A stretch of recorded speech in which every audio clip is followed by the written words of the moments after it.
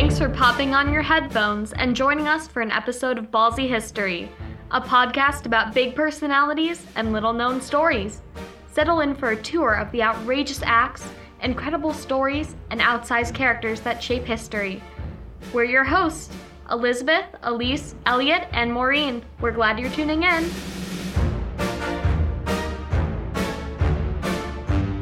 Today on our show, we'll learn about how plague doctors, clad from head to toe in oiled leather, wearing goggles with crystal eyepieces and beaked masks, came to represent a costume of death, even as they sought to heal. How did these doctors, hired by the government, roaming from town to town into plague-stricken areas, counting the dead, and administering dubious treatments, manage not to disappear into the fog of history like link boys or knocker-ups?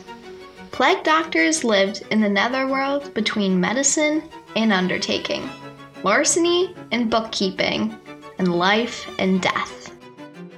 Here's a terrific quote summing up society during a plague.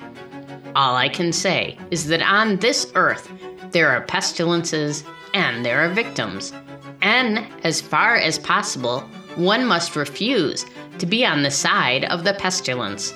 Albert Camus, The Plague. Plague doctors were often second-rate physicians, young physicians without much experience, or men who had no certified medical training at all. They weren't even hired to cure patients or treat them. Instead, they were supposed to document all of the deaths. How did one of the most terrible periods of disease in history lead to the rise of the plague doctor, who wasn't even really a physician? In October 1347, a ship came from the Silk Road and docked in Messina, Sicily. Aboard the ship were not only sailors, but rats. Lots of plague-carrying rats, and the Black Death came along with them for the ride. 20 million people had already died in Asia, which is probably an undercount. Between 1347 to 1352, at least 25 million people died in Europe. This was almost 40% of the population, and some estimates indicate it could be 60%. Half of Paris's population died. It took pretty much 150 years for Europe's population to recover. Living in the Dark Ages meant feudalism, superstition, and misery, at least among the serfs. They feared God's wrath, fell to disease, and were often severely hungry. If they didn't die young, they often perished on the battlefield on behalf of their lords.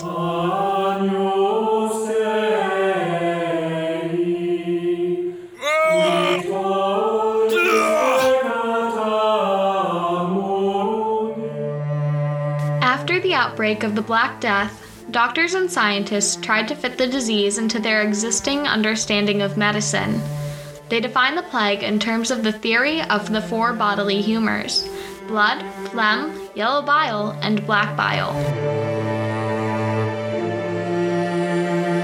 They argued Black Death was a pestilential fever that corrupted the humors, causing lymph nodes to become swollen with blood and pus. If you're still with me and not off gagging in your bathroom, here's what they thought. Doctors noticed these tended to form in the groin, armpits, and neck, and took this as evidence of the body expelling humors from the nearest major organs. Stay with me here. According to these doctors, the plague could be prevented by strengthening the humors or keeping them in balance through a detailed medical plan or regimen such as changes in diet, causing beneficial vomiting and urination, and bloodletting. In 1348, the King of France asked professors for their advice as the plague approached the royal capital. They looked to both medicine and astrology, generally considered a serious science at that time, to explain the cause and spread of the plague. The air of the earth, they theorized, was overheated and corrupted by a 1345 conjunction of the planets Mars, Saturn, and Jupiter, hot in astrological influence. In the zodiac sign of Aquarius, a wet sign, this unnaturally hot and moist air blew across Asia towards Europe, causing plague wherever it passed. When medieval doctors referred to a pestilence, they often did not mean the disease itself, but the poisoned air. Doctors encouraged people to wear or hold sweet or bitter substances, such as violets or vinegar, and to fire cannons to combat this plague air with gunpowder smoke. Many people carried bouquets of flowers which they held to their faces, not only to ward off the stench of decomposing bodies, but because they thought it would fumigate their lungs. If you've heard the children's rhyme, "Ring around the rosy, a pocket full of posy, ashes, ashes, we all fall down," now you know what they are referring to. As the plague's ferociousness was felt, reputable doctors moved away from infected areas quite quickly. Those who took their place, the so-called plague doctors, were basically paid hacks hired by desperate cities. It was their job to deal with everybody, regardless of economic status. However, if you were wealthy, they did invent their own cures and tinctures, available for a fee.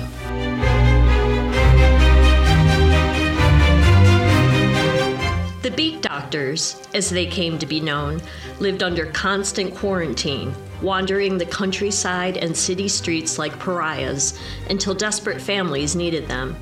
As you can imagine, they died in great numbers along with their patients.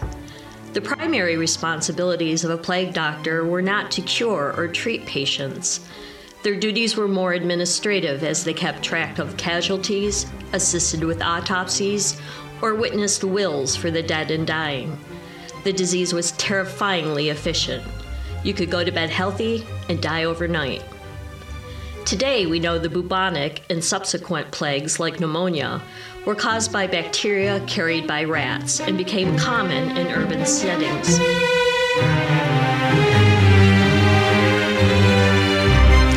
The idea behind the plague doctor costume was basically the same as today's PPE, meant to cover the body.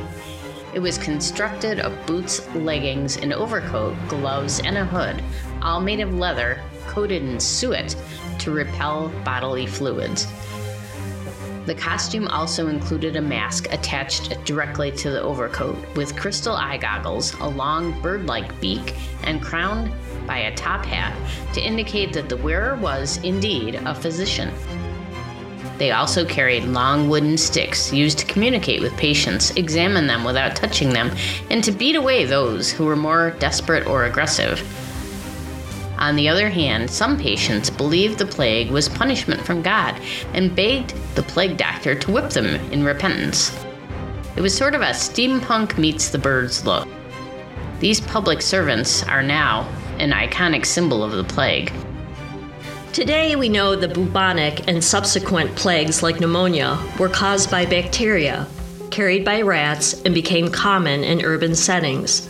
The last urban outbreak in the U.S. occurred in 1924 in Los Angeles, and nowadays we use antibiotics to cure people. It was sort of a steampunk meets the birds look. The look of these public servants are now an iconic symbol of the plague. The beak of the mask was stuffed with herbs and spices, such as camphor, mint, cloves, and myrrh, and sometimes the herbs were set aflame before they were put in the mask, so the smoke could further protect the plague doctor. These doctors arrived in doorways, smoke billowing from the air holes in the beak of the mask, sweaty, smelly, and sometimes peddling false cures. From arsenic to poultices of onion and butter, sprinklings of dried frog or chopped up snake, to floral compounds and even bloodletting, none of it slowed the plague. There are records of sufferers coated in mercury and baked in an oven, or having diarrhea induced to relieve the patient's symptom of the invading demons. No one really knows why the plague ended. There are many theories, though. The plague certainly acted as a catalyst for significant developments in medicine and public health regulation. Scientists turned to dissection, the study of blood circulation, and sanitation to find ways to combat the spread of the disease. Modern sanitation and public health practices have greatly mitigated the impact of the disease, but have not eliminated it. While antibiotics are available to treat the Black Death, according to the World Health Organization, there are still 1,000 to 3,000 cases of plague every year. The phrase quarantine, by the way, was coined during the outbreak of the Black Plague in Venice in the early 15th century. One city shut its borders for 30 days to try and stave off the wave of death. Another confined incoming sailors to their ships for 30 days before they could enter. Europe felt the effects of the Black Plague for nearly 10 years before the disease began to subside. However, it returned every decade or so until the 18th century, luckily never quite as deadly. Other researchers believe the plague subsided due to the genetic evolution of human bodies and bacteria itself. Truth told, nobody knows for sure. The plague that devastated the globe still holds mysteries. That's all the tale we have for today. Thanks for sharing a little bit of time with all of us at Ballsy History.